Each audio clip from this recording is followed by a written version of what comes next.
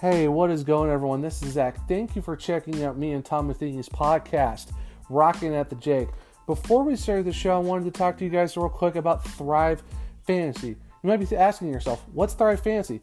Thrive Fantasy is a daily fantasy sports app for player props. Come prop up on Thrive Fantasy this season, where they've eliminated the need to do countless hours of research because they only ask you about the top tier athletes in their respective sports. They got sports like NFL, NBA, MLB, PGA esports, and more. And when you use our code ROCKIN20 when you sign up today, you will be able to get a $50 boost. Instant matchup with that when you use a minimum $20 deposit. So like I said, use ROCKIN20, ROCKIN20 right now when you sign up, and Thrive Fantasy will hook you up with a $50 instant deposit match. But you have to make sure to do that $20 minimum deposit when you do so. Download Thrive Fantasy on the App Store or the Google Play Store, or even by visiting their website at www.thrivefantasy.com. Sign up now, prop up today, and win some money with Thrive Fantasy.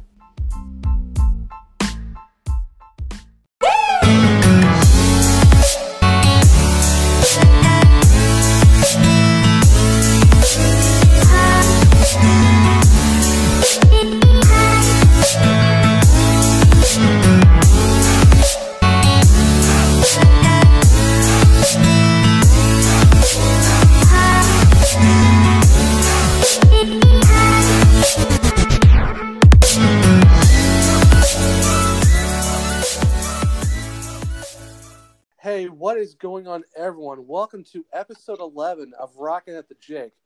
I am your host, Zach Martin. Unfortunately, tonight, Tom won't be joining us because he was on drill this weekend because he's with the Army, so he cannot be on tonight. But we do have a great host tonight for the show. We got the Director of Creative Production of the Cleveland Indians, Nick Gambone, joining us tonight. Nick, how are you doing, man? How's your Sunday night been? How has your weekend been so far? Doing great. You know, we had the kids out playing this weekend, so it's, you know, we've just been trying to enjoy the last little bit of weather before it turns too cold. Yeah, I definitely hear you there. But, you know, I really appreciate you jumping on tonight. I know we've been talking for the last couple weeks and stuff like that, trying to nail down the times. I know for you guys, you know, trying to get everything, you know, finalized and stuff like that, you know, going into the off season. So, you know, was able to get a time down with you for you to come on the podcast. And like I said, I really appreciate it because I've been looking forward to this interview for the last 2-3 weeks. So like I said, thank you so much for taking the time out to jump on the podcast. Yeah, absolutely. Anytime. Happy to help. For sure. So for those who don't know, what are the job responsibilities for someone who is the director of the creative production for a team like the Cleveland Indians? Like, what do you do? Like, what's it entail for you to do in that position as the director? Yeah, so I manage a production team, which is, a small full-time group, and then a larger seasonal staff as well. And within that, you know, been a long time content creator. So I fill in when needed in our department. I actually started back with the Indians in 2005 as an intern, and then kind of took over the managing responsibilities in 2012. But, you know, for a normal year, you know, I executive produce our game entertainment on game days. But, you know, our department does everything from creating our commercials, our graphic design, our social content, which really is kind of unusual for an in-house production team to be able to take on all of those responsibilities. You know, usually something is outsourced, you know, like commercials or the graphic design. So we're really proud of what we're able to do with a small group and a small kind of talented group of guys and girls that, you know, put the whole show together. No, that's really awesome. So what's the normal typical guys throughout the year? Like how many people do you usually have like full time compared to your seasonal group? Yeah, so we have let's see, we have probably about 8 of us on the full-time side, and then when we bring in folks on a game day, on a, we'll say in a non-pandemic year, that Right, right. our staff is usually around 25 to 30 on a game day. Oh wow, okay. So, so for the like, so all the hype videos and stuff like that for the beginning of the season, and then like all the highlight packages and all the graphics for, you know, like for the games, if like they're done and stuff, and all the rosters, that's usually through you guys. Yes, Okay. yes. So, when it comes to some of the player-specific videos, the stuff that you see, like, like the guys actually putting out on their own social media, um, that's something that we create, a lot of times for them. And then, when you see stuff go out on our social media or on TV, that also comes from our department as well. Wow. Okay. I was curious about that, like how, you know, how those get put out on a daily basis, kind of, because you guys, you know, that's a lot of work for, you know, just to get stuff on Twitter, Facebook, Instagram, and all that stuff, and, you know, packages like that. I just, you guys do a phenomenal job when it comes to stuff like that. So do you guys do like, so does your department run the Twitter account too, with like all like the, you know, funny, you know, clips and stuff like that? Or who usually does that for you guys when it comes to like posting stuff and all that? Yeah, so we have a social media group within our communications department. That doesn't necessarily live within us, but we work constantly with those guys. I mean, it's a great group of guys headed by one really intelligent individual, but he has a good team around him, and then, like I said, we collaborate quite a bit. So any of the graphics, any of the videos, that sort of stuff, we'll make those, and then he'll post. But all wit and banter that goes on with the account, that's all through him and his team, and they do such a good job at that. Yeah, no, for sure. Yeah, I'm usually interacting with those guys sometimes and stuff like that. So that's really awesome how, you know, all that gets done. So on a typical year for you guys, like what is your usual goals as a department for creative production? Like, is it the same goals every year, or is it change per season for you guys? Like, so what's your annual seasonal goals as a group? Yeah, I mean, that's a great question. I think for me and my group, we always try to get better, and sometimes that's through create through creativity or growing our skill sets. I take that idea of kind of growth and development really seriously, and I love looking back on things to see how far we've come at times. But the typical stuff, like I mentioned, commercials, graphic design, social content. That's all stuff that are on our kind of checklist on a yearly basis, if you will. But the specific goals, within that kind of change from year to year. I'm thinking, next year, as we start to narrow down that focus right now, actually, a lot of that'll be around probably a health and safety campaign. One of the things that I'm putting on my personal plate is, just reconnecting with our players. That type of stuff that didn't really get to happen this year, and looking towards next year, what we might need to just make sure that we're messaging out. Yeah, yeah, no, totally. I get that. So it's always interesting to see like what certain departments within because everyone's such a big, well, how big the Indians are with all the departments and stuff.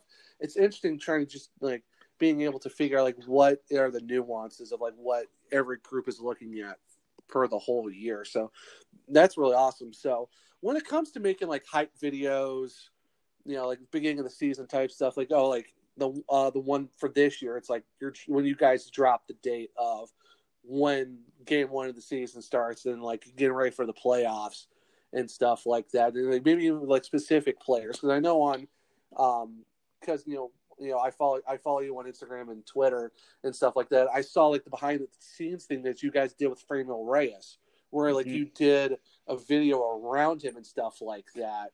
I think that was like for spring training. So like, what goes into a production of making videos like that for like specific players, even for just for them or for the whole team, and like hype videos? Like, what is that process of doing that, and like all the production that goes behind that? Yeah, I mean, there's a few different styles of things that we make. When you see like the theatrical style hype video with the guy with the deep voice as the narrator, those are our favorites that I think to work on. That's really a team effort though. We have a copywriter that we lean on to help articulate, kind of that story and voiceover. And, we have a really talented editor too, who's been our primary videographer this season, which I think helps in that kind of run. The video that you're talking about with Fran Mill that I posted on my Instagram, I was messing around with one of those. I think it's called an Insta360 camera. It's like a little, you can't even really notice it. It's a magnet that you stick on yourself and you just kind of get your kind of point of view. But, that video was just personally me testing out that camera and trying to figure out if it was something we could use with the players. But you could see me holding another camera, and you could probably see a few other camera operators in that shot as well. That was at spring training, and we identify anywhere from 6 to 10 guys a year that we want to pull into the ballpark there. And really get some specific, we call it ISO footage, but it's the really cool stuff. It's the stuff that make them look like just awesome, like gods of baseball, if you will. You got the nice sky there, and it's all those upward angles that make them look really heroic. And typically in the high speed format, so you can do that slow mo kind of stuff too.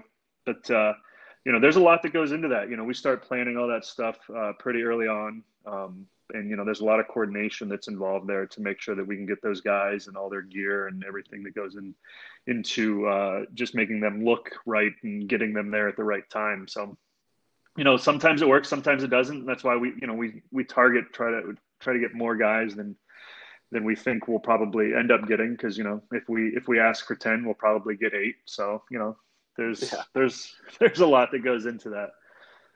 No, for sure. And I just thought that was really interesting because, that's the one thing that for me, I don't know about everyone else, but I always look forward to when like that hype video for the season is coming up, and they got all the stuff for spring training, all the guys are reporting for pitchers and catchers, and like all the main guys are coming in and stuff like that. And like throughout a year, you see all these awesome videos. So I always thought it was interesting how, like, what goes into making stuff like that, because, that's something that's really unique that I think is really fun. That I think there's some fans who want to see that production. So I found it really fascinating how you guys did that with that cam, doing that ISO camera around Framil and doing all those interesting things and stuff like that. So. Yeah, I appreciate that. Part of that is like I mentioned, getting better year after year, and it's going and trying to find examples of things that you've seen and just trying to pull that into your own style. Right. Yeah, for sure. And I totally understand it. And I think that's like something that a lot of people would love to see, is just getting that, what it's like to get that behind the scenes look of how things get done, because this is so great about where social media and the getting everyone together and bringing stuff in, like, and seeing things that you would never think about seeing, even 10 years ago. So to be able to see something like that is just crazy, that we can see all the cool things that are happening, just around the team. It's like, it's just not, oh, the guys are showing up to the ballpark and that's it. No, they got other stuff going on too. And like, working with you guys, just seeing that interaction, I think that's really amazing. And I know there's probably going to be a lot of people who are like, yeah, I want more of this. I want to see, the day-to-day life or the, behind-the-scenes look of what these guys do, because, what you get on TV is what you get. You don't get to see all the other stuff around that. So, well, that's good to hear. I know you probably have heard that we've announced that, we're not holding Tribe Fest this year. So we've talked about what can we do at spring training to help, bring some of the fans and get them close to the players, in a virtual setting. So you may be alluding to some things that may be going on next year, hopefully. Hey, you know what? I know. And when I saw that it was announced that wasn't going to happen, I'm like, all right, we got 2022 to look forward to with that. But like you said, I was thinking, I'm like, man, knowing the Indians, though, they're not just going to settle just to be like, oh, we're going to roll in the spring training. It's business as usual. It's going to be, because that's the one good thing about this team, because I've been an Indians fan my entire life. It's that the team goes above and beyond to try to get the fans, with behind this team and with this team and getting invested every year. So I'm really looking forward to what you guys are going to do, going into spring training. So you already got me excited for this, and we're in like October. So I'm like, can it be like February or March right now? Let's just get going. Let's get spring training in. Let's, get the next season going. So no, you already got me excited for that. So that's going to help me get through this winter. That's for sure. Awesome. Absolutely. So speaking of, because usually you ask for certain players period, do you guys already have an idea of who you want for next year, or are you guys having to wait and see what the front office does in terms of who's potentially staying, who's going, and stuff like that? It's like, is there a certain time frame you guys start getting that list down of, hey, these are the guys we want to ISO for spring training in 2021? Yeah, good question. So we typically go into, this month, the next couple months, and just try to plan what the production is going to look like. But we don't really narrow down who our guys are until we get probably close to end of January. Okay. All right. Yeah. I was curious of how, how that process is. Like, you got because you have a huge number of guys coming to spring training, and I was curious if you guys usually start in a certain month. That's when it's like, all right, who can we narrow this list down to? So no, I appreciate you letting me know. Like, that's interesting that you guys wait until that January to start getting that. Yeah, I mean, list. so we keep a list, and I've got an Excel that looks like bizarre kind of matrix that who we've had in the past, what the length of their contract is, and since we only get access to a limited number of guys, we really try to focus on not repeating guys year after year, and trying to really spread that around, because that footage, like you mentioned, it is very cool. So how can we make sure we just have our whole roster with that, versus trying to hit Lindor every year doesn't do a lot for us, that sort of thing. Yeah, right, for sure. You guys want to have that nice, because with our pitching staff, with Bieber and his amazing year that he just had, and you got Carrasco and Plesac and all of them, and of course you got all these other young guys we got, with Josh Naylor coming in and all that, and depending on who we're going to get next year, it's just it's going to be awesome to see what other videos you guys are going to do, because of the fact of how deep our pitching staff is, and then all the other guys we got coming up through the pipeline. It's just the system is so saturated with young players that it could easily be marketable. So I'm excited to see what you guys do with all these young guys we have in the system, not just with the guys we have now on the team, but just with all the prospects coming up, and where our pitching staff now is. That's absolutely. I'm hoping we can get Tristan on the list next year.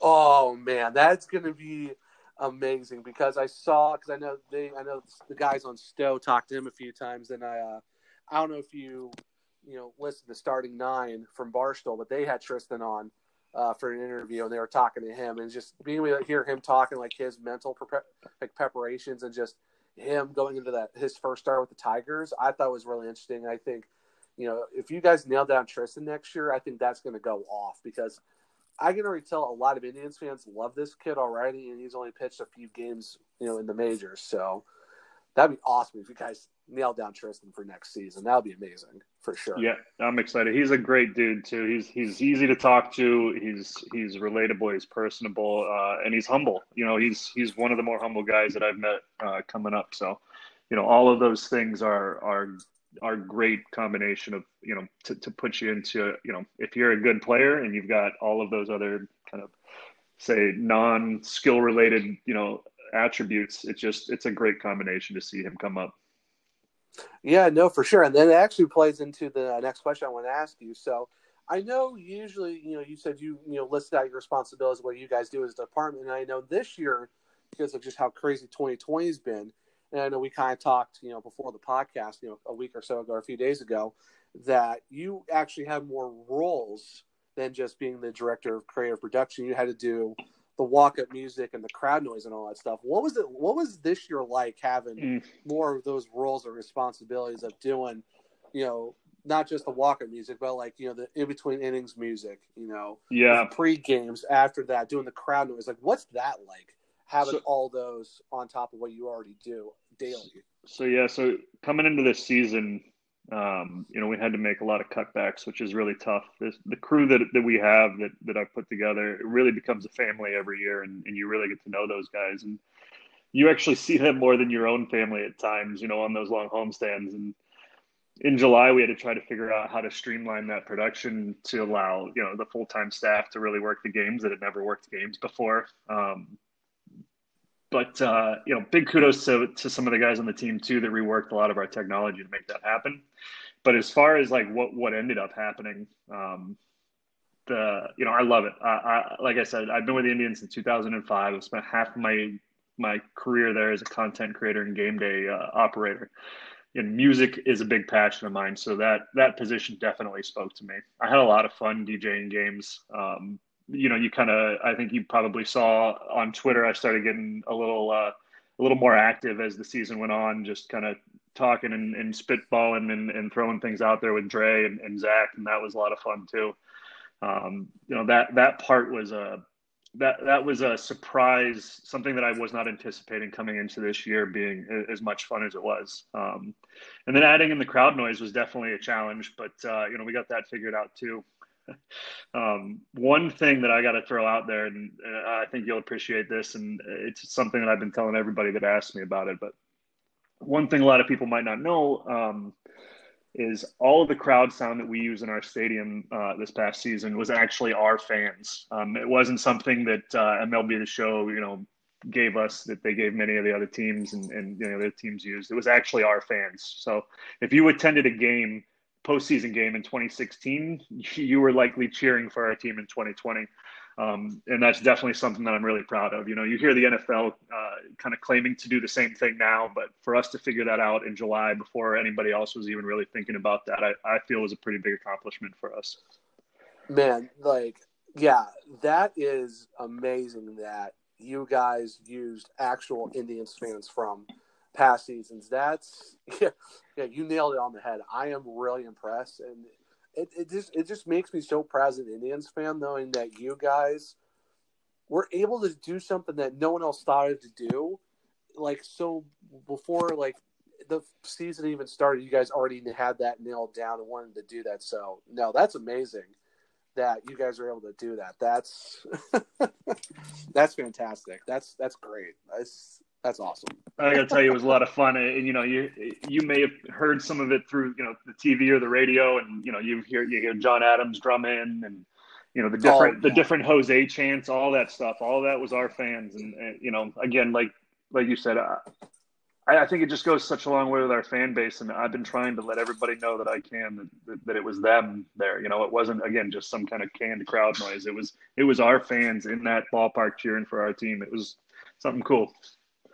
No, that's very amazing that happened. No, I'm glad that you brought that up because I didn't even know, no one really said, it wasn't like, oh, these are certain, stuff that, everyone got or anything like that. So for the fact that you guys are able to bring in other noises from other seasons to do that, that's phenomenal. So what type of machine, what systems were you using to play the crowd noise and all the music and stuff? Was it on a tablet, or what did you what equipment were you guys using to do all that? That's a great question. Noise and stuff. That's a great question. So our setup was 3 machines essentially, and we have one that is our standard that we use every game, and it's called Click Effects, and it's essentially where we run all of our music out of. Now, we did for this season throw in a few crowd noise pieces, more for the instant react kind of stuff. So when something happens and you need to quickly cheer for something, those came out of that Click Effects machine.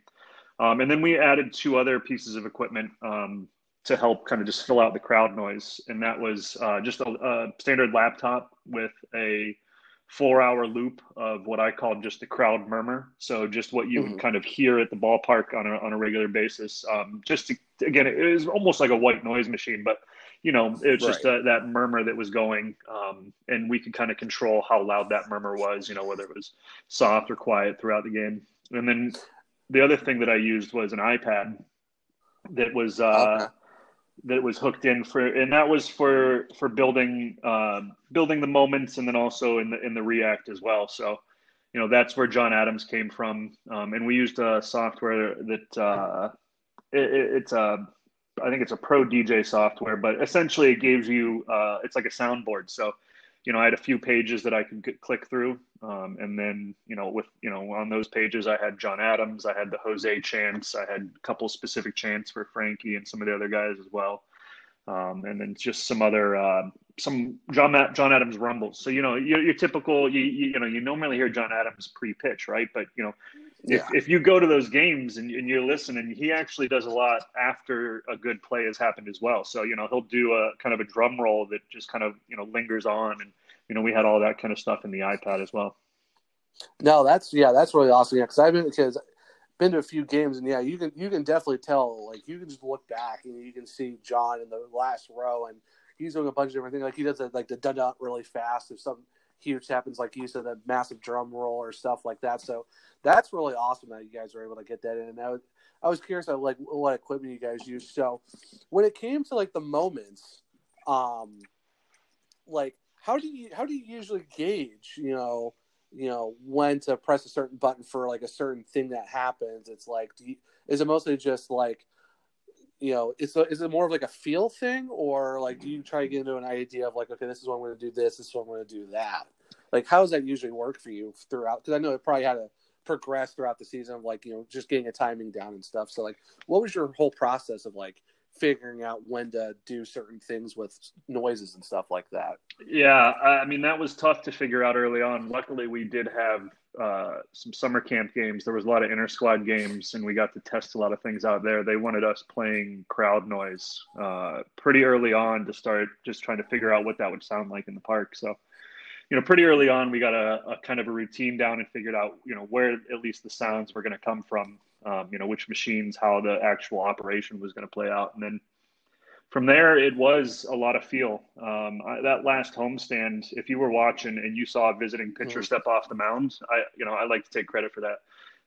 When you see that, because we were pushing it, we definitely were playing the crowd noise a little louder. We were getting very specific with when they would react, and that just comes from honestly probably me being at a lot of games. I know what our crowd sounds like a lot, and having all of those recordings and being able to go through them, it was a lot of pre-planning, but also in the moment just knowing like, hey, this is how our crowd would probably react. And honestly, we in that last New York game, our crowd may not have been in it, but we were, because we were pushing the buttons, and that's how I think we were able to get through some of those bigger moments, was that we just we didn't let off the gas at any point, because I don't think our fans would have. So that kind of thing is just by feel at that point. Right. Yeah, no, for sure. And yeah, for me, because for the thing is, luckily, with having Tom Hamilton and Rosie and all that stuff, because I know you probably saw this and a lot of people saw this. No one really liked having Jeter and all those guys doing the games on the national TV. I kind of wish we had, Matt Underwood and Rick Manning and Andre doing like the games and stuff like that. So I did listen to most of the radio stuff, but you could still hear it through the radio. And yeah, like I really noticed it through that wild card series. You guys were just all over the Yankees when it came to stuff like that on the noise and stuff. So yeah, no, I definitely caught that. So I thought that was really amazing how you guys were just, laying it on them when big moments happen. Like I was feeling it throughout the entire game, like the ups and downs of like the usual, playoff games or usual games throughout the season. So no, that's really awesome. Yeah, I definitely could feel what you guys were trying to do there. Good. I love hearing that. So thank you. Yeah. Oh yeah. No, for sure. So I know you mentioned about, your usual interactions with, Zach Meisel and Dre. So how was it, interacting with those guys every day, because the funny thing was, that's how I started. That's when I saw you a lot more popping up on Twitter, and I'm like, okay, I got to follow this. That's why I followed you on Twitter. I'm like, all right, this guy, because I always saw, like Andre, message you back, or like Zach message you, but you guys were usually tweeting back and forth. And that's why I'm like, all right, when I saw you were the creative content guy for the Indians, I'm like, all right, I got to follow him because, I thought it was interesting. It's like, how was that going through the entire season, going through more as we were getting deeper in the year, like you guys were just like, different type of music and stuff like that. Just like, how was that, all the interaction going on with those guys? Yeah. Just riffing back and forth on the music that you chose so throughout the games. we have a great relationship with all of our affiliates on Air Talent. Tom and Rosie are great to work with. Rosie actually lives a couple blocks away from me. I see it. Oh I wow. see him jogging every once in a while. But Andre and I go way back. We have a couple of mutual friends that have kind of kept us in the same circles for a while. But I mean, it definitely goes back to before he even started really working with the tribe. Um, but it was fun this year. Like I said earlier, I didn't. I didn't anticipate having as much fun in the kind of the DJ seat as I would, and we just started kind of having fun with it on Twitter, and it just kind of took off from there. And that made it more fun to kind of come into the park and do those things.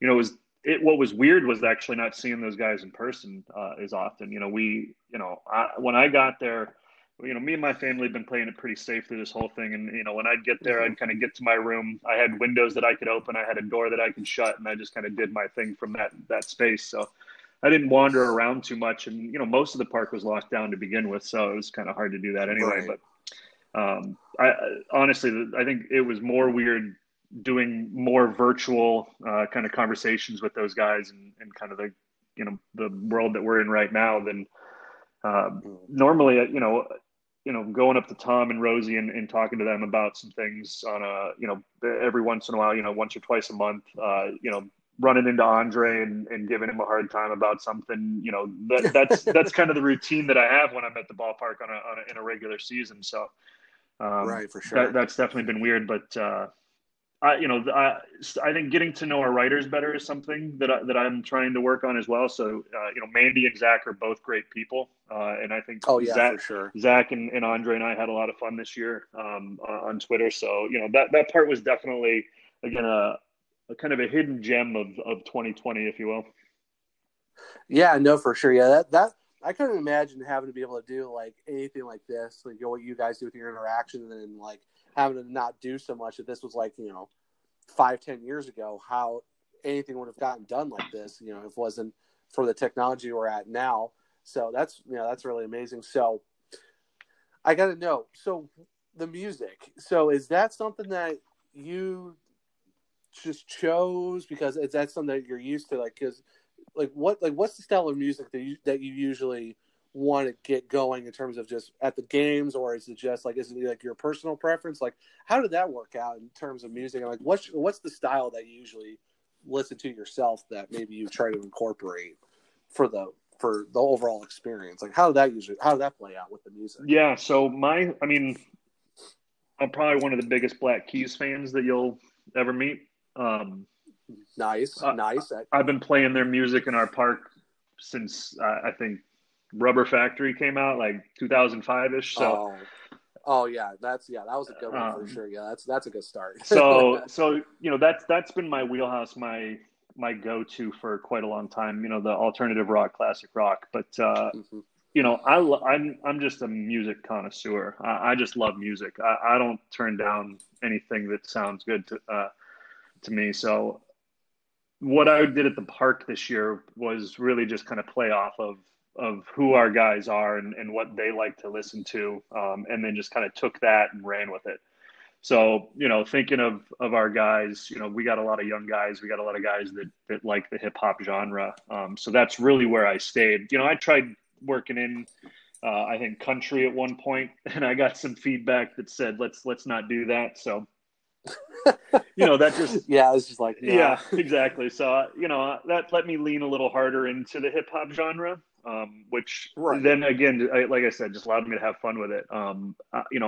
I'm no stranger to some of the 90s and early 2000s, hip hop and rap. And that was really fun to be able to pull out some of my old library and kind of work it Oh in. yeah, for sure. Working in, I think one of them was, what was it? Thug's Mansion, and just seeing those guys react to something like that. Like that's when like, okay, I feel good. I feel confident about the song selection that I'm doing. I'm going to keep going this route and seeing where it goes. But yeah, I got to tell you, most of it was mine. I got a lot of good input from a lot of people though in our organization. Andre was a great contributor. We got a guy named Courtberry Tripp who who is very into the Detroit music scene, and that stemming to the White Stripes, but even earlier, the Motown phase, and getting some of his influences in there. It was more about just playing music that people would appreciate and people enjoy versus trying to fit any one specific genre. And it if you're sitting there and you're tapping your foot, and I'm looking for that, as I'm playing the music, I'm looking all around the park with my binoculars and seeing who's listening and who's not. And if I can tell people are just listening to it, I'm going to keep going that direction.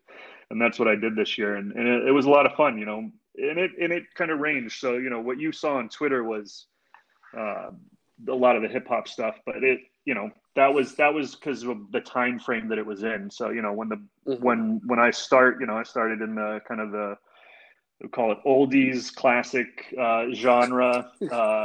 And then as we get closer to game time, it gets into a little more of what the players are listening to because they're out on the field. So, I was really playing to whoever was out in the park and whoever was on the field, and whether it was grounds crew or the players, it kind of just tried to fit that mold. Yeah, no, that's really awesome. Yeah, it seemed like on Twitter, like you could tell, like when Andre was getting hyped on some of the choices you were doing, it was like, all right, if Andre's feeling, you know, it's going to be a good time for sure. So that's, I noticed that on Twitter, how you guys were dropping that, of course, like through the stadium and stuff like that.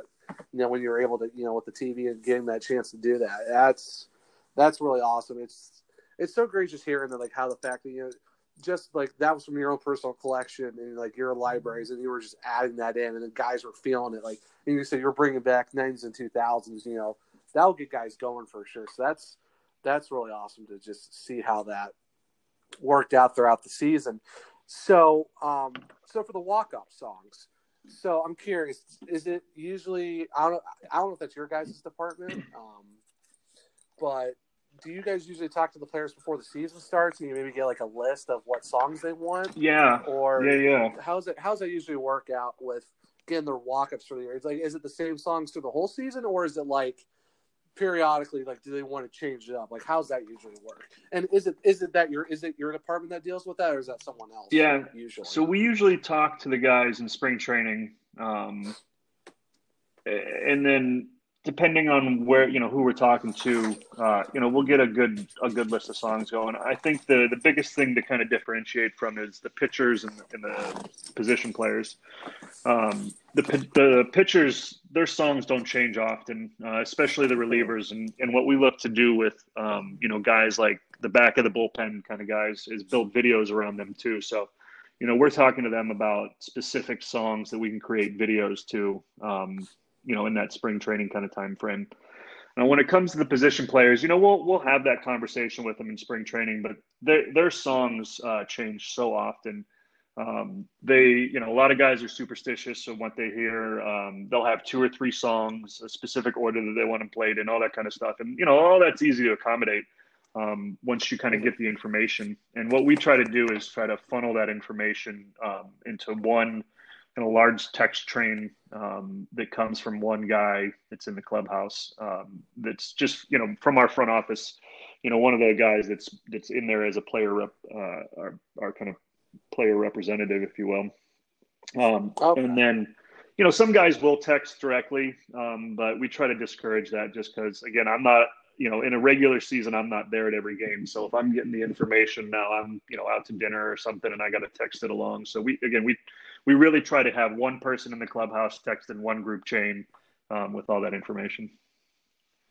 Okay. All right. I was wondering. I was always curious of how the walk-up music was picked. If that's like usually pre-done before the like in spring training, or if like is it sprinkles throughout the season? Like who do they talk to and stuff like that. So that's really interesting. I appreciate you giving us a little bit of an insight on that because I was always because I'm a big baseball nerd, especially with the Indians. Because being from Northeast Ohio, I was always curious of like the music being picked because you got guys like Frankie. Carlos Santana, all those guys. And then you got guys like Tyler Naquin, Jordan Luplow, it's all the different types of music. So I was curious of how that usually worked out, how you guys interact with those guys on a daily, on a process of getting that music done. So it's very interesting. So what type of music is it usually that you guys usually get requested from the guys for walk-ups or usually like for warm, like batting practice and stuff like that. Like, what's the general consensus of the genre that you guys usually get from the clubhouse? Yeah, it's different every year. It kind of depends on who's on the team, but with a lot of Latin players, we have a lot of that style of music. A lot of trying to think. Bad Bunny's in there. I'll probably butcher this, but Anuel AA is in there. There's a few in that genre that just kind of it's Latin hip hop, and then there's right. Then there's the kind of American or English hip hop that some of the other guys pick. But like Luplo is a big SoCal guy, so you get a lot of that kind of genre in there. Yeah, right, for sure. I always love, Cookie always comes out to, Summer of '69, which is like, where did that come from? Yeah, right. That was always fascinating. And then, guys like Naquin have some rock in there. I loved Naylor right at the last homestand there, picked a Welcome to the Jungle, which was great. Guns N' Roses. Okay, I can feel that. Yeah. That's awesome. Like you would never think that as some guy being like, "Yo, let's go with this." It's like, all right. Yeah, when you get some of those surprise ones, you're like, "Yes, I'm in. I'm all in." Who I really liked, had a really good taste in music was The Shields. His stuff was just good classic, hip hop or Motown or whatever. He knew how to pick certain spots of songs that would sound really good as you're walking up. Yeah, no, the Shield looked like a really cool guy just from, unfortunately, the Indians, the fans didn't really interact with him a whole lot, but it seemed like from, his demeanor and like how everyone talks about him, the Shields seemed like a really awesome guy. So that's really cool. The fact that he had that certain style of music where it's like, it just worked for walk-ups. That's really interesting that, Delino is one of those guys that it's just something about his swagger. Did you see that at all? Does he have like a certain like just aura about him? Yeah, I mean he's a confident guy, but he's a real humble and nice guy too. He's one of the better guys on the team to talk to. Just about anything. Like if you're stuck in a room with him, he's got no problem sitting down and talking to you. He's a good dude, really is. No, that's really awesome. I know that. I do have a question about certain players. I figure I just ask you now since we're already talking about it. So, like, has there been certain interactions with certain guys that you really like, or is there just I don't know if it's just one interaction maybe, or is there just like certain guys that you can just walk up to and just be like, just talk, for how like 10, 15 minutes or just for a few minutes? Like, is there like a certain interaction that you remember with a certain player, or is there just like certain guys that you just like, that you can talk to them and it's going to be a good time. And this isn't lip service, but the guys on our team right now are all really good guys. We've not had guys in the past, we've had guys in the past who are not that. And I won't say who they are, but I'm sure you can guess who some of those guys were. But it makes a world of a difference when you've got guys that are genuine and nice. I'll give you a few interactions that I've had that are pretty funny. I'll tell you one that. So in 2009, Sandy joined the team as a coach, right? And I was 2009. I was probably 3 years into a full-time job at that point. I'll never forget. I went to shake his hand, and I stared at him. It felt like 30 seconds without saying anything, just holding onto his hand. I mean, he was one of my favorites growing up, and that's the most starstruck I think I've ever been was meeting Sandy for the first time. No, that's fantastic. Yeah, because that's what you think of. From the from the '90s teams, you think of Sandy Alomar Jr., Kenny Lofton, Jim Thome, Albert Bell, Omar Baerga. Like, yeah, it's Sandy Alomar Jr. How are you not going to be like? Exactly. That's exactly what it was. You're like, brain, say something, do something here. It's just like, I don't know what to say. You could tell he was like, really awesome. Who is this kid? But I'll never forget too. First time I met Jason Giambi. Well, it wasn't the first time I met him, but when he joined our team that year in spring training, he had such a good personality, and everybody just immediately loved this guy. And you never know what to expect with those guys coming from New York, and that are kind of larger than life characters. But he was so nice. And loved to joke around with everybody. And I remember this forever. I think it's spring training the one year. We're shooting BP, just doing our thing. And, he's stepping into the box and he's taking one swing and then stepping out. And somebody's like, what are you doing? Like, he's only taking one swing, and he looks over the guy. He's like, I'm getting paid to take one swing here. And he takes one swing and it's the farthest ball that's hit in batting practice every time. And he's up there and he's boom, it's gone. And he's like, done, walking out. Next guy's up. And that's what he did. I mean, he would drill it every single time. And that was impressive. I don't think I've ever seen anybody make contact like he does. But as of recent, some of my favorite guys were, like Jason Kipnis, Michael Brantley. Those guys were, some of the guys that helped me kind of grow up through my career and were just nice and personable. And, they were the guys that they'd give you a hard time, but didn't, if you gave it right back to them, then you were right in with them. So, if you weren't scared to kind of just, be there with them and act the way that they acted, with each other. And Jason was always willing to help out and do things. And so was Michael. And those were awesome. But I got one more story I got to tell you if you got time. Oh, yeah, no, of course. I have all the time in the world, man. I'm eating this stuff because, like I said, a massive Indians fan. Give me all the stories. Give me 4 or 5 hours. I'll just be still sitting there going, okay, let's keep going, man. So, all the time in the world. I've never been on a shoot where something like this has happened, but so Carlos Carrasco was part of a shoot, part of a skit that actually never made the light of day. It just never kind of came together. But I won't mention some of the other players that were in it. So it was the whole premise of this skit was, I think, the guys are one-upping each other. So like somebody was going to sign their name on a ball and hand it to a kid. And then the next guy down the line was going to, I think, do something else and draw all over it. And then the third one, we actually had a tattoo artist draw Carlos's, he stippled his face all, onto it and did this whole thing. And he was going to hand that to the kid. And the skit never ended up working out, but we were, as kind of productions go, you're kind of sitting around and you're waiting for things to get started. And we had this family, and the family had, I think, 3 kids. And, we're waiting, and you can tell the kids are getting antsy. And Carlos walks up to these kids and starts talking to them. And next thing you know, he's got them out onto the field. He's got one of them on his shoulders, and he's running around with them. And I've never seen somebody so comfortable with fans and kids and just jumped right in and made those kids feel right at home like Carlos did that day. And it was, I mean, it kind of almost takes your breath away when I'm thinking about it, even like just the way that this guy, you think of him as this genuine dude and you see him from afar, but like he really is this guy that is just such a lovable person that it's unbelievable. I've never seen a player like this guy before. He's absolutely one of my favorites. Yeah, no, I love Cookie. I mean, I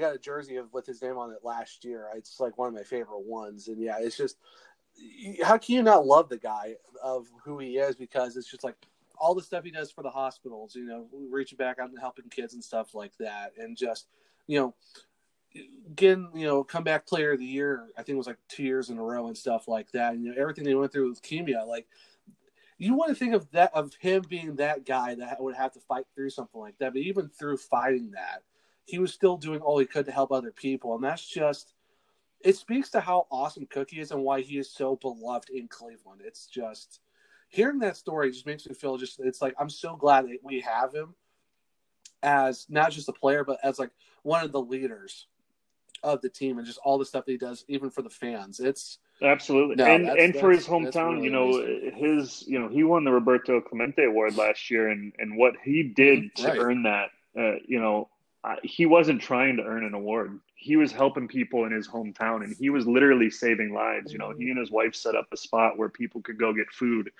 and he was literally saving lives in his hometown, and that kind of stuff is just, it's unbelievable what he does for people. I mean, it's great. Yeah, no, it's amazing. Yeah, it just makes you so great that we have guys like that on this team, and the team brings in so many guys that do so many things for just the community as well. You even brought up Jason Kipnis, and I loved Kip when he was with us because he would do, like, he was just really approachable. He was really great with the fans, signing autographs during the game, and then even at the end of every season, he always did like this equipment, stuff where he would like sign his cleats or give away gloves, bats, or whatever. That's just something that was really cool too. That always stuck out to me is like that, like no matter what's going on, and even through the struggles he did have at certain points, he still wanted to be that guy for fans, and I think that's something that Indians fans really love, is having genuine guys who do above and beyond than just show up at the ballpark, do their job, and leave. Like even like Michael Brantley, like because for me, like I always get attached to one certain player, and it's like over the years it's been like guys like Casey Blake, way back when we had Grady Sizemore at some point, CC Sabathia, and Michael, Dr. Smooth was one of my guys, and it was just I always liked his game because he was always quiet and humble, but he still put in that work of just no matter what he did, he got on base in whatever way possible. So just hearing stuff like that about those guys is something that's really amazing that I think fans would really love, just hearing stuff like that. So I really appreciate giving us some really really awesome stories of just like Jason Giambi, like you said, with like that one hit. He's like, all right, I'm good. I'm done for the day. Like, what? Absolutely. That's so great. So I know earlier you said about, you're not usually at every game. So it makes me curious. So does it for like either for home games or even for travel, does the whole department go, or do you have like maybe one person that goes on the road, or do you usually like split up road duties with your department of like who goes with the team and stuff like that, or do none of you guys go? So like, how does that usually work with like the travel, and then like how does it usually work on a normal season with who's there at the ballpark every day for homestands? Yeah, so like I said, we head out there for spring training, and for us that's when pitchers and catchers report to. So that'd be a kind of mid-February to beginning of March. So we leave after the first few games of spring training. But then during the season, we only travel at the end of the year when we're ready to clinch. And then in the postseason, that would be me and one other guy. And we essentially go as just kind of a documentary kind of crew. We're filming, kind of cutting videos, making hype videos on the fly, that kind of stuff. But during the season, we don't typically travel unless there's some kind of larger need. We've talked about, I think, going in the past for all-star games, but we've never really had to kind of put that into action. So, okay, so mostly it's just staying at Progressive and just doing all the home stuff. So, do you guys is everyone there for the home games too, or is it just certain people are there for the home games? Well, for the most part, so if we have an 8-person full-time staff, we'll have about half of those people at the ballpark. We've gone through a couple different phases at the Indians where all full-timers used to work games, and then no full-timers worked games, and we've kind of struck a balance where it's it's important to be at those games as a full-time employee, but it's also, we're cognizant of the burnout that can happen that of an 80 a kind of 81 game season, if you will, 81 game home season. That it becomes a lot when you're trying to do that and work 9 to 5 as well. No, that totally makes sense. It's interesting just seeing what you guys usually do. So, let's say you do go to the ballpark. I know this isn't usually because I know I sent you a list of what we're going to talk about, but this just popped into my head. So, what's a typical, like, say you do have to go to the ballpark? What's a typical like day for you? Like, what's your day in the life sort of, as someone who has to go to the ballpark to do a game and stuff like that? It could be from this year, or in a normal season, or maybe both, depending on how much time you have, or like what's your usually day in the life type stuff that you have to do for game days? Yeah, so I mean, for me, in a normal year, we're working on a game day during the day to kind of get our production ready. That's that full-time staff and myself just preparing, whether it's videos or graphics or sponsorships, for that night's game. Our seasonal staff usually starts rolling in about 5 hours before game time. With they kind of come in waves. There are people that need to be there 5 hours ahead of time. There are people that need to be there, even just 2 hours ahead of time. But all of that kind of comes to a head once everybody's there, and that's when the questions start getting asked. Where's this graphic, or what's this sponsorship, or those types of things. So on a typical day, on a typical weekday, we could roll in at 9 a.m. and then have a 7 o'clock game and get out at 11 o'clock at night. And you do that a few days in a row, and you're ready to hang up the credential and call it a day. But that's Yeah. where, again, the idea of kind of rotating through who stays for those games becomes really important. But yeah, on a typical day, it's looking at the creative assets or the partnerships or the pieces that we've either need for the game or for our brand, our commercials, our graphic design, or digital ads, all that kind of stuff.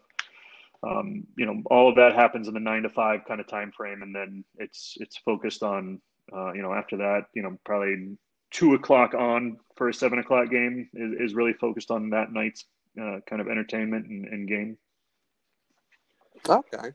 No, yeah, that's really interesting. So like say if you're not covering, if you're not staying for the game, so do you usually watch the game at that night, or is it usually you're just, all right, I'm done, I did my job for the day, I'm just gonna go home and chill and just maybe like watch the movie with the family, or we go out and do stuff. When we were able to still go out and do stuff. Not so much this year, but what? So do you what do you guys usually do if you guys aren't staying for the game? Do you guys just go home and watch the game, or you guys just do usual, outside of work? Everybody, yeah. Family stuff? I think everybody's a little different, and I think it has, and I don't think there's any right or wrong way to do it. I typically watch the game when I can, or listen to it if I'm busy doing other things. But in a world where we can go out and do things, a lot of times I try to turn it off.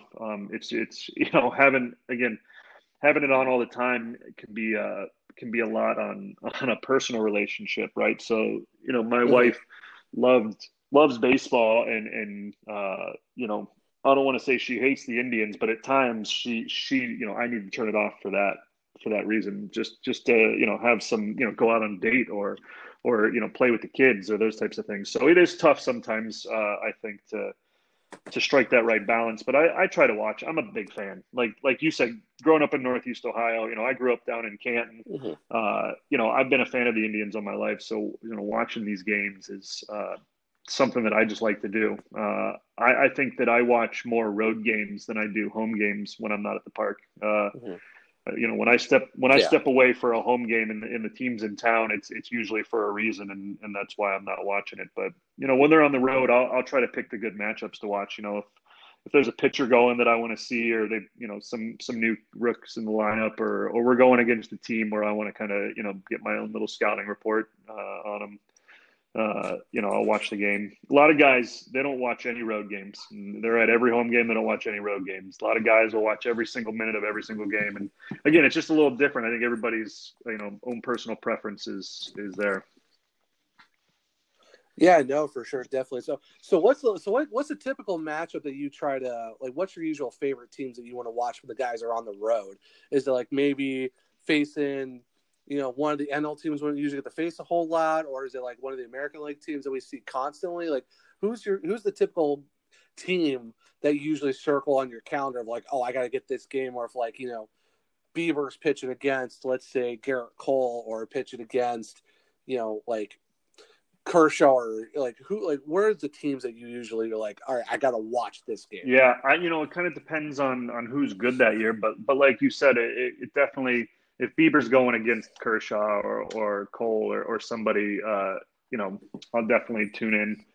If I've gotten to know quite a few of my counterparts around the league. So if there's a game against, like the Padres say, um, I'll watch that game just so I can do some good ribbing, while that's going on as well. But yeah, I mean, I'm a fan just as much as anybody else. So when I see those good matchups, I'm definitely looking for them. Lately it's been, I want to watch the Twins games, but in the past it used to be I wanted to watch the Detroit games or the Kansas City games. And then, even come full circle, I used to want to watch the Twins games way back when. And then, that has only kind of popped up again within the last few years. So, but finding those division games, I think is important because that'll help, that helps us tell our story then too, once we get into the race. Yeah, no, definitely for sure that. Yeah. Cause growing up, it was like the Tigers teams of Victor Martinez, unfortunately. And then they had Cabrera and Magliar Ordonez and Kinsler, and just those Tiger teams of like the mid to late 2000s were always a team that I was like never looking forward to facing because for some reason it was always those same couple guys who killed us every game for sure. So I definitely get what you're saying. So I'm sorry I didn't ask you this earlier. You keep bringing, from Canton. So, you said you're from Canton. Where did you go to college at? I'm just curious because, what made you decide to go there? Like what got you onto this path of being the director of creative productions? I'm so sorry I didn't ask you this earlier. Oh no! But you bring up Canton. I'm like, all right, now I'm curious now of like the whole just the arc of, going from Canton to now being, in the spot you're in now with the Indians. I'm just curious like how that path led you there. Yeah. Because that's very fascinating to see how that works Yeah, out. no, absolutely. So, I actually grew up in North Canton, and I went to North Canton Hoover, and they have probably, and I'll just say, they have the best vocational video production program in the area. There's actually a few people that work for the Browns, another guy that works with us at the Indians, some people that have worked for the Cavs that have gone through this high school, 2-year vocational program that just kind of jumpstarts you. You get your hands on a lot of equipment. You're working a lot of sports in high school before you even get to college, and it sets yourself up to be knowledgeable and understand what it kind of takes to do that before you even again get to college. And those first couple of years of college, you're not getting your hands on any equipment like you are at this program. So big shout out to Tom Wilson and Tim McCarty from the North Canton Hoover Vikings vocational video production program. But from there I went to OU, and I found that while I loved OU and it has a great program, I was already so kind of entrenched in the freelance world, if you will, that I was driving up to work a bunch of college games, college football games, college basketball games on the weekends that, I was making money and I was spending it on gas money every weekend. When you're down at OU and you're driving up to Akron to work a Zips game, you're not really making much money.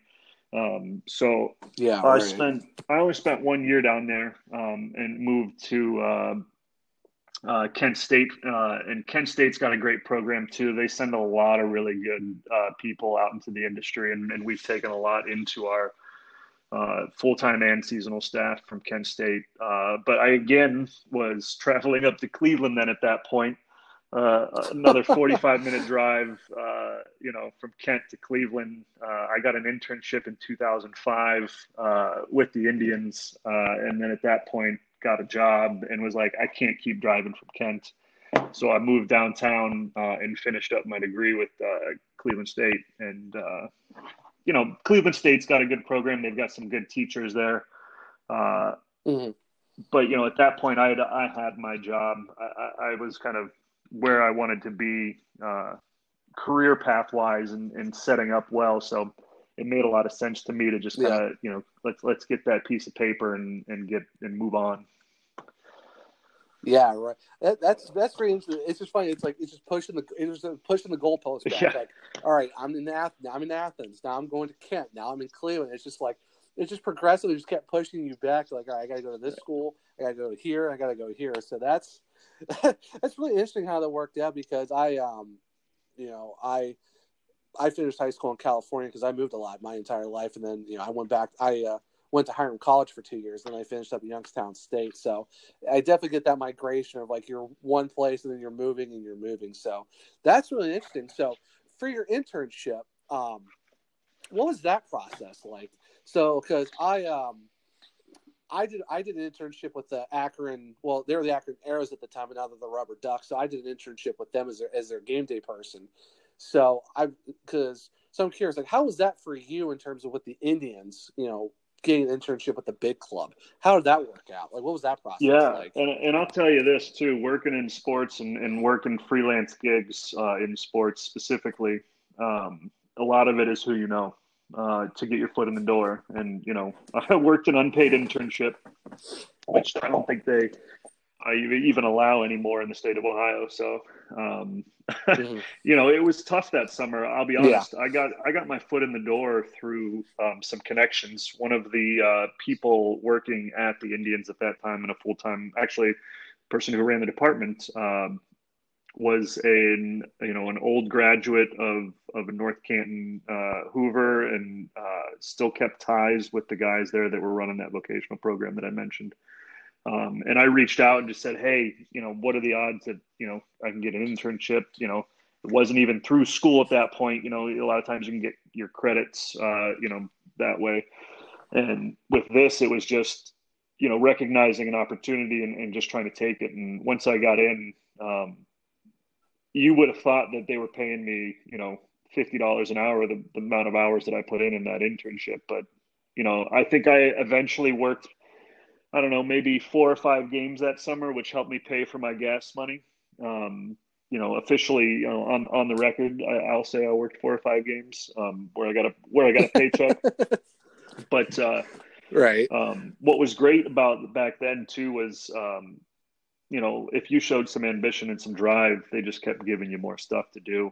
And that's, I'm one of those guys where you see an opportunity and you can't turn it down. You just got to keep going, pushing. And that's what I ended up doing in that role. But I thank God every day that, I got my foot in the door and I got it in at the time that I did, because it was a whirlwind of a few years there, and from internship to part-time to full-time, and then managing that department. It feels like ages ago now, but it was definitely an amazing opportunity.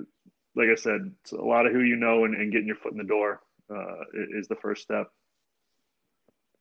Yeah, no, definitely, for sure. And for the fact too that you're doing it for your hometown team, that's I think a dream job for anyone to be able to work for their the team they grew up watching. Like that must be a great experience. I know that old saying of if you're doing a job that you love, it's not really it's like a career. It's you don't feel like you're working a day in your life because you're doing something that you love. I know that's kind of cliche, but is that kind of how you feel because you're working with the team that you grew up watching? What is that like, being able to do what you do? Yeah.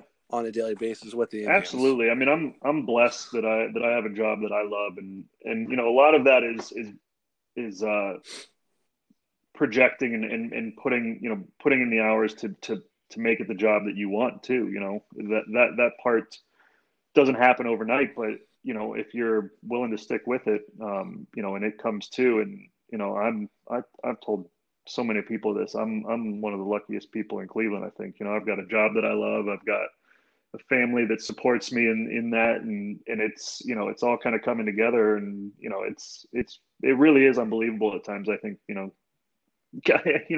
got to go play music at a ballpark this year and watch baseball when nobody else was allowed in that park. So yeah, absolutely, I love my job 100%.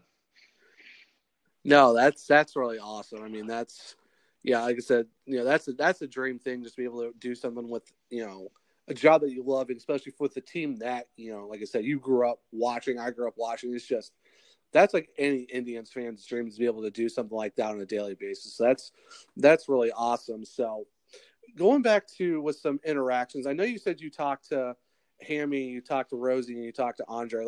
What's that like, being able to interact with the TV and the radio guys on a typical season? How does that usually work with you guys? Do you talk every day, or is it every certain few days. Like, what's that like interacting with the personalities that we have of Underwood and Manning and Andre, Rosie and Hammy? How's that like? Yeah, usually, and I feel a little bad at times. Usually, I only go and talk to those guys when I need something from them. but but Okay. we've built up a relationship over the years. Hammy and I have a great relationship, and what I do when I go talk to Hammy is we'll kind of talk about what our brand campaign is that year, what our story is, what our message is, and just let him know so that he's aware of what story we're trying to tell from a commercial standpoint, so that if he's able to, let's say when we had that rally together slogan, if he's able to work that in, or if he's able to even just talk about how the team can come together or rally from certain things. Having an understanding of where we're coming from a story and brand side, I think is really important for those guys, and they can really help you, and they can give you the sound bites and things that you need in an organic way if you just, simply have those kind of conversations. So that's where a lot of that conversation comes with Hammy and Rosie, because, they are, Hammy specifically is the guy that everybody wants to hear, and I love Hammy too, and listening to the way he calls games. There's nobody more exciting on the radio, I think, than when he's calling a baseball game. Oh yeah, no, 100%, no doubt. Name me someone else, I'll just tell you Tom Hamilton. Right, exactly, without question. And we, and Rosie, we talk a lot because we do a lot of videos with him as a voiceover that doesn't, that you probably don't see. He voices over a lot of our how to buy tickets online kind of videos, or, things that are even internal where we need a voiceover for. And he's great with that. He is such a nice guy. When he came from Buffalo, it was funny. We actually were in the same, that was my first year as an official full-time employee, and his first year with the team. So we kind of went through the onboarding together, and we became friends at that point. And then, like I said, Andre is a guy that, occasionally we'll do something with him in regards to, a video shoot or something like that. But, I've just known him for a long time. So whenever I see something that makes me laugh that he did, I'll usually send him a text and give him a good ribbing or something, whenever the guys are messing with him or something like that, Yeah. Always great. It's always great seeing, Matt and Rick and Andre doing their thing on TV. That's always, it's goal. It's usually something that's really amazing that you're like, okay. There was a shoot that we did with him a couple years ago at spring training that we just didn't collect enough footage from, and then we weren't able to get it last year, and our goal was to get it this year, and then this year just kind of fell apart. But we were gonna do one with Andre where Cookie just keeps pranking him. I filmed all these parts with Andre where he's like prank calling him, and he Andre's eating lunch in the cafeteria, and he goes to put salt on his food, and the lid to the salt shaker's loose, and he's pouring salt all over stuff. And we even took a microphone, that looks like Andre would use, and put it in a Jello mold. We did all these things, and we did all this stuff with. Oh my! And Andre was loving it too. He was doing really, he was acting it up and hamming it up, and that was fun. Getting to do those little skits with Andre are fun because he's got a really good personality for that kind of stuff. Yeah, for sure. The gel that reminds me of the prank that Jim did on yes. Dwight in the office where he put a stapler in the Jello. Like we used to that would have been fantastic to see his mic in the Jello. That would have been so great. Now it's funny you talking about this remind me of a couple skits. I don't know if you might have done these. The mean tweets with the Indians. That one, every time I see that on YouTube or I get a notion of I got to watch the mean tweets. Like, how was it doing those videos with the guys? Like, that had to be the craziest thing, just to be watching the guys interact, react to tweets that people send them. How was that experience doing that video with those guys? Yeah, I'll tell you, some of those guys are on Twitter too much, and you probably know which ones I'm talking about.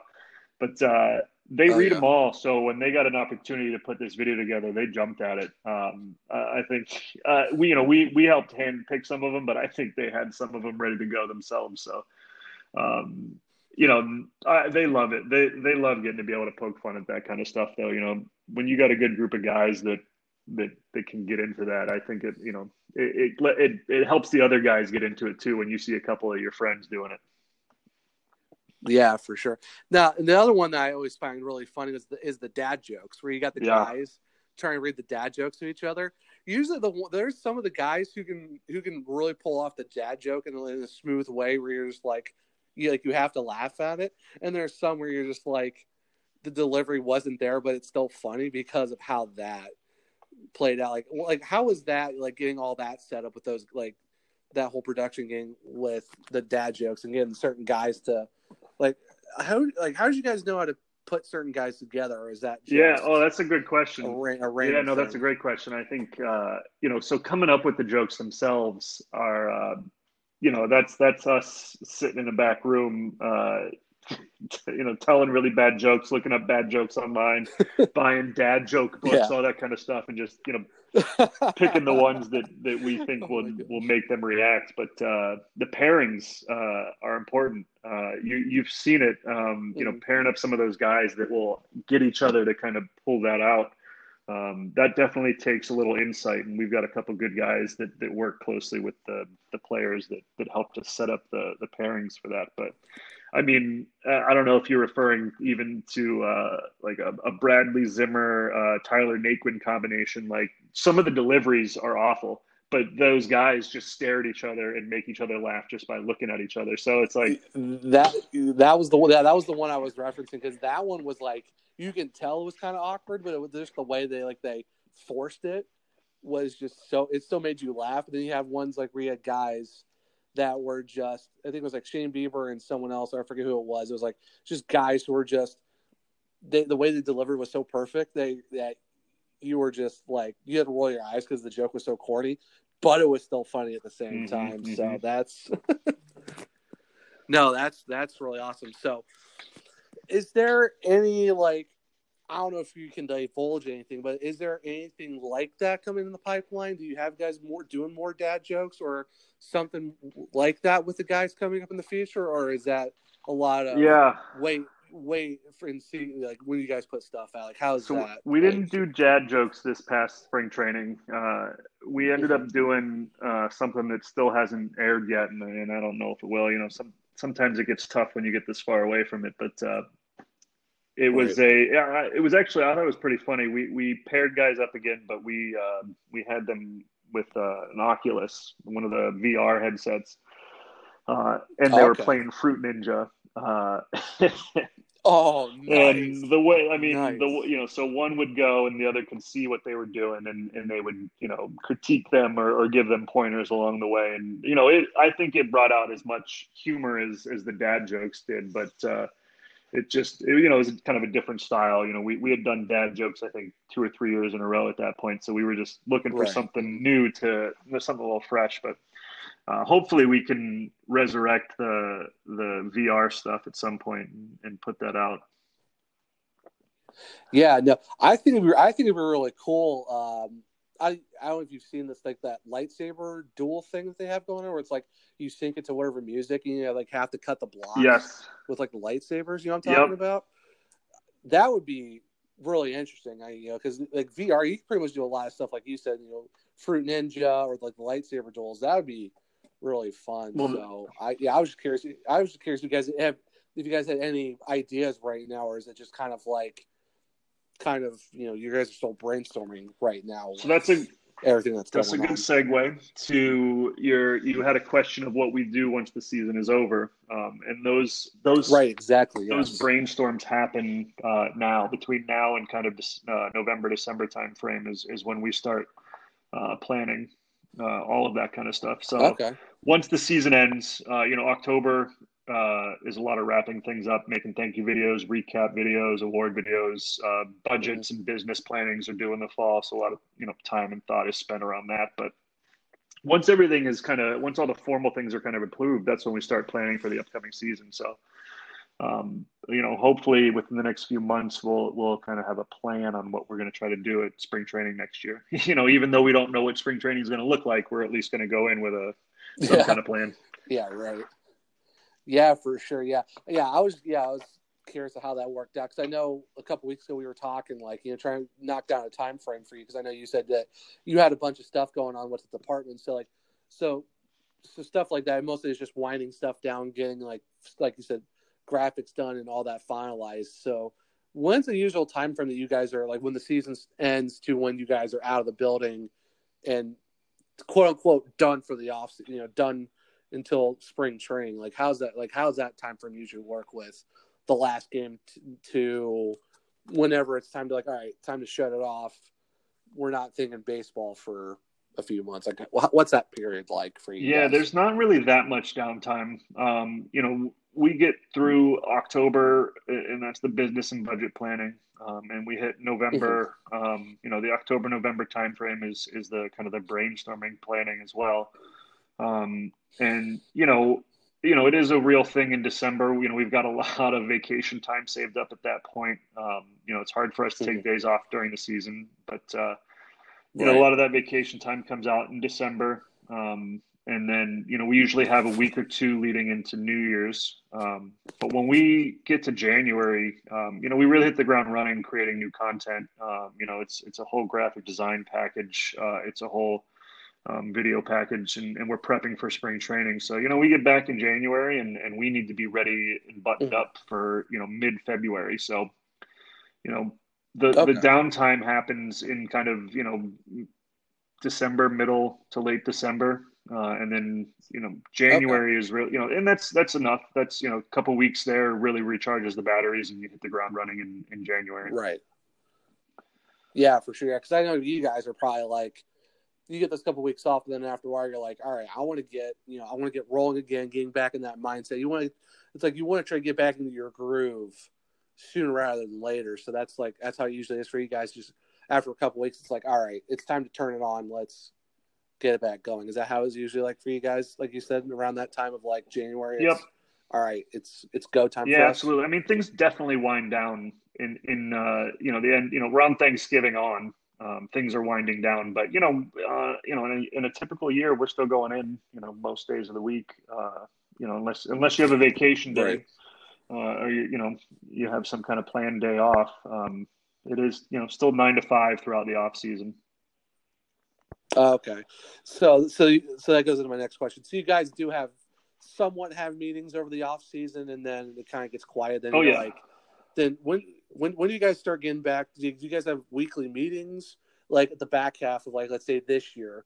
And then do you guys start ramping up more meetings, like, say, January and like early February before they report to spring training? Like, how's that usually work on a weekly thing for you guys in terms of getting together and starting to brainstorm and stuff like that? Yeah, absolutely. I mean, we have a few, even now we have a few meetings a week, that's, depending on who it is, we're either meeting with our larger, production group, or our, my smaller team, 4 or 5 guys meet, every Monday morning, just to kind of talk about what's going on that week, what needs to be made in social, what needs to be made for TV, that kind of stuff. And then, we're meeting with the people, with the brand department for, commercials once a week. We're meeting with our social team once a week. It kind of fills out the schedule, but there are definitely quite a few weekly meetings. And, in a typical year, we've got Tribe Fest that we're planning for. So a lot of that happens in November, December, and then, is executed in January at some point. So.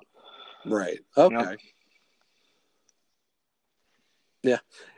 Unfortunately, probably not this year, but it's like on a typical season. So you guys usually do a lot of meetings at the ballpark, or is it mostly like a combination of meeting there and then doing it online? And now I'm assuming it's probably a lot of Zoom. Yeah, everything is a Zoom meeting. How's that work? I love the Zoom meetings. Right, by the way, I'm 100% in on these. When you're working, as many hours as I do during the season, and you don't have to wake up after, getting home at like midnight. You don't have to be at the ballpark at 9 a.m. for that next day's meeting. And you can just kind of roll out of bed and turn on your camera and your pajamas. Like, I'm in on that. I love that format. So we'll see how it goes once everything goes back to normal. I'm sure that we'll be doing, more Zoom meetings, at least to start. even once things get back to normal. But yeah, I mean, for in a regular season, we're meeting at the ballpark. We're going in throughout the off season, every day of the week, and having those meetings there. And while we're not going in now, we're still at least doing it through Zoom. Yeah, right, for sure. Yeah, so I'm curious. So you said you're usually rocking like the pajama pants and like the Indians polo shirt, or is it like just like anything Indians t-shirt related? It's like you're rocking that type of combo, I'm assuming, or is it just whatever? I mean, our attire at the ballpark is probably a little more formal than it is on a Zoom. I think I'm wearing khakis and a sweater or a polo, like you said. But when I'm at home, man, it's definitely t-shirt or hoodie kind of get up. Hey, nothing wrong with that. It gets more, like you said, spend more time with your family and stuff like that too. So you don't have to worry about the commute. I love it. Yeah. Nothing wrong with that for sure. So I know you mentioned earlier about Rally Together and stuff like that. So how are those meetings usually go? I know this isn't really a question I had written down, but like the stuff you bring up gives me more questions. Sure. And I know I've had you on for a while now, but so how's that process usually work with coming up for the certain slogan for the season, like Rally Together that we had from 16, I think, for into like 18 or 19, I think, or is it this year? I know we had Rally Together for a while, and then we had Our Tribe this year. So like, what's that process like of getting that certain hashtag slogan going for that season? Yeah. So you're right. Rally Together started in 16. It actually, that season started with an Only Here slogan, and then Rally Together came out in our postseason kind of run.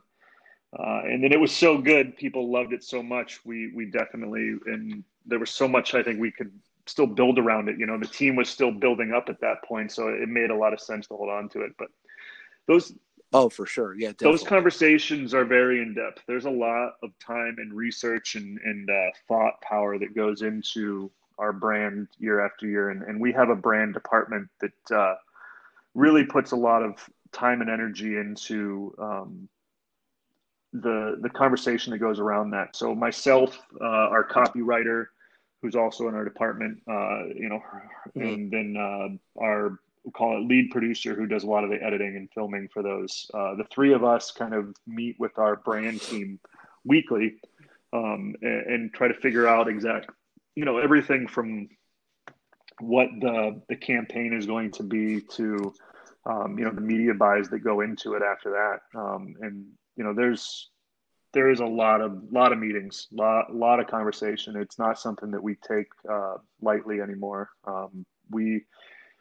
We start those conversations on what the brand looks like, really in September of the previous season. We want to make sure that if there's an opportunity to capture something or film something with our fans at the ballpark for that commercial, that we're doing it at least with, in that last month of the season. So those conversations, if you're thinking that you're filming for next year's commercial campaign in September, kind of back time from there, you're really starting to have like, what does that campaign look like in the July, August time frame, and trying to finalize that. Oh, wow. Go into that last month of the season. And then, it's a lot of testing. We do focus group testing, and we do quantitative testing online as well with our spots, just to see how they resonate and, what the feedback is there. And those start running usually sometime around the spring training time frame. We usually try to kick some things off around Tribe Fest, but it's kind of, again, dependent on that year's, the way the makeup is and the outlook for that season is, and really the fan sentiment around the team when we start that conversation, if you will, with the commercial campaign. But there's a lot that goes into that, and that's one of the things why I'm so proud that we do all that in house. A lot of teams outsource that side of things. Whether it's that or the graphic design side of it.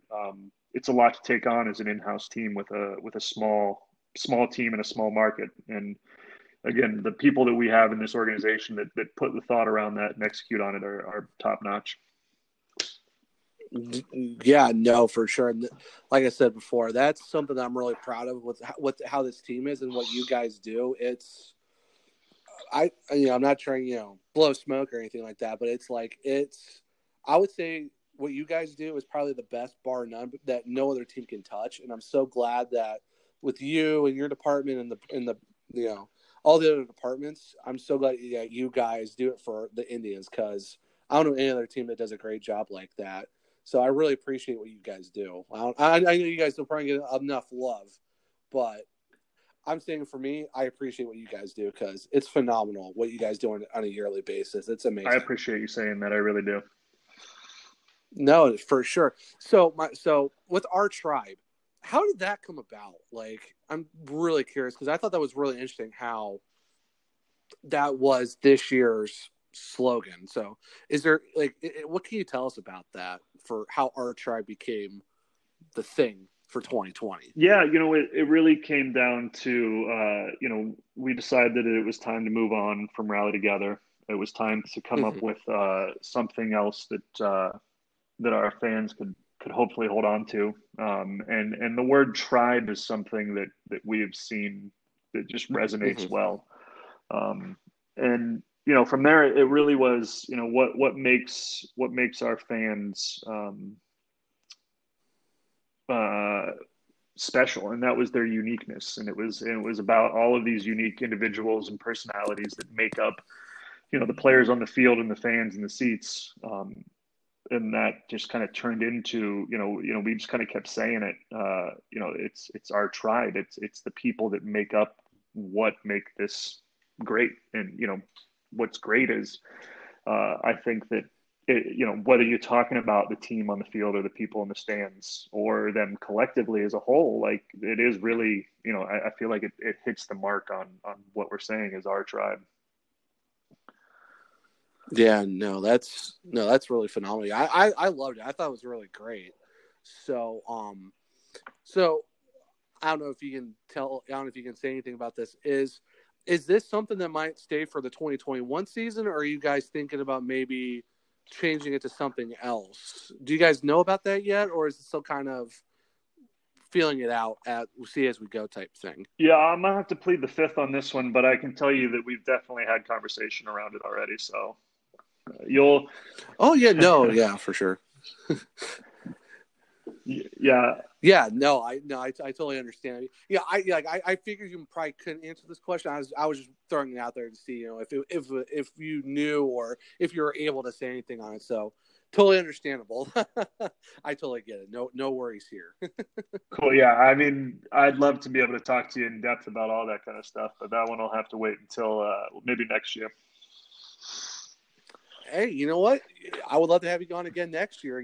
It'd be great for sure. I'm excited to see what does happen. But no, I totally get it. If we can get you on again, that'd be great because I've been really enjoying this. I appreciate you so much for taking the last hour and 40 minutes of us recording to do this. So you got all the stuff that's going on with the team and your personal life and stuff like that. So.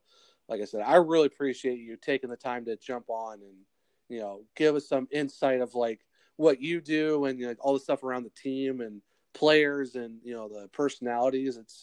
I really appreciate you taking the time out to do this, man. Thank you so much for doing that. Yeah, absolutely. I'm happy to help. And I'm always here for a conversation and to connect and give some insight and, some transparency into what we do as an organization. So I'm happy to help.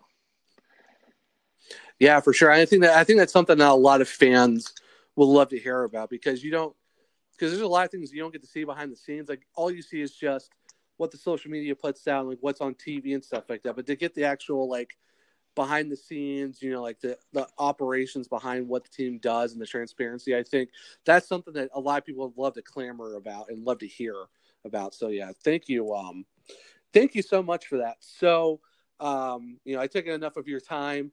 I do want to wrap up this podcast. So where can people find you, find the Indians on all the social medias and stuff? So, drop all the socials of where they can find you and the team at, in the Indians and stuff like that.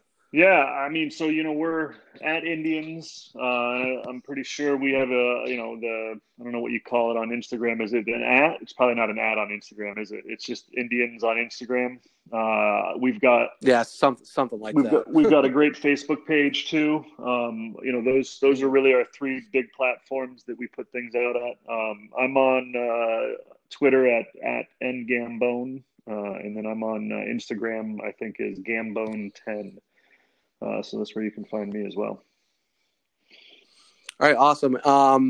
Is there any like foundations or inspiration pages that people need to follow as well?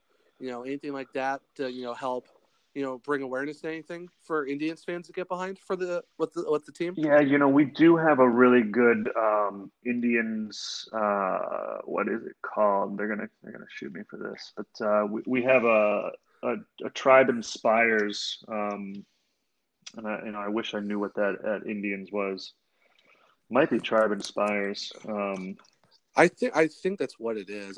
Sorry for putting you on the spot. No worries. Like it is. Tribe Inspires is something that we've been really trying to push out. Official account of the Indians community efforts, and that's where you can find a lot of our outreach and our kind of what we're trying to do with our community there. Yeah, no, that's really awesome. I figure I ask, for fans to get behind that as well, because what you guys do as an organization is to help out other communities and stuff like that. I figure, why not give some love to to those? I appreciate that. And one of the things with our community efforts, we actually refocused some firepower there this past year, and I don't know if you've seen a difference or anything, but it's definitely something that's going to continue to grow for us and hopefully really, really start to snowball this next couple years. Yeah, no, I have noticed that. I mean, if you want to talk about that real quick, I would love for just to get let fans aware of what's going on if you have anything on that front to talk about. I think one of the things is we've just tried to really take and make it more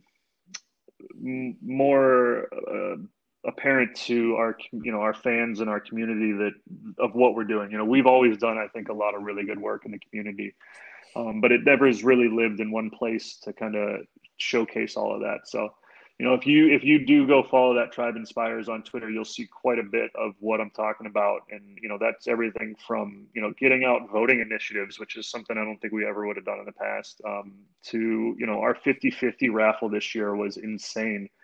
I noticed that. That was crazy. All of the efforts that have been put behind it it's just been refocusing on how to get more awareness around it, and I think it's really taken off this year. Yeah, for sure. Yeah, because I know you guys did you guys redid the logo for the bullying campaign, which I thought was really amazing too. So that's really great. So I follow the Tribe Inspire, and I would agree that a lot of people need to follow that just to get behind some stuff and know what the team's doing. So I appreciate you letting people know about that, because I think that's something that's really important. So I really appreciate you taking the time out to give those guys some like, hey, follow this as well, not just the team, but what's going on in our community. But that will wrap up the podcast tonight. Like I said, Nick, thank you so much for coming on, man, for taking the time out to give us some insights behind the team and all that great stuff. Yeah, thanks for having me. Thank you so much for doing that. All right, so you can catch Nick on Twitter, all the Indians accounts and stuff like that. You know where that's at. All Indians fans probably know where that's at. That should be no given. But you can catch me on Twitter at RyTribe22, RYTRIBE 22. I know, shocker, tribe in the name. I mean, hello. I do run a podcast for the Indians. But you can catch the podcast also at Rockin' at the Jake on Twitter. We do a show every Sunday. So once I'm done here with Nick, if you're hearing this podcast, that it dropped on Sunday night per usual. But until next Sunday, we will see you at Rockin' at the Jake.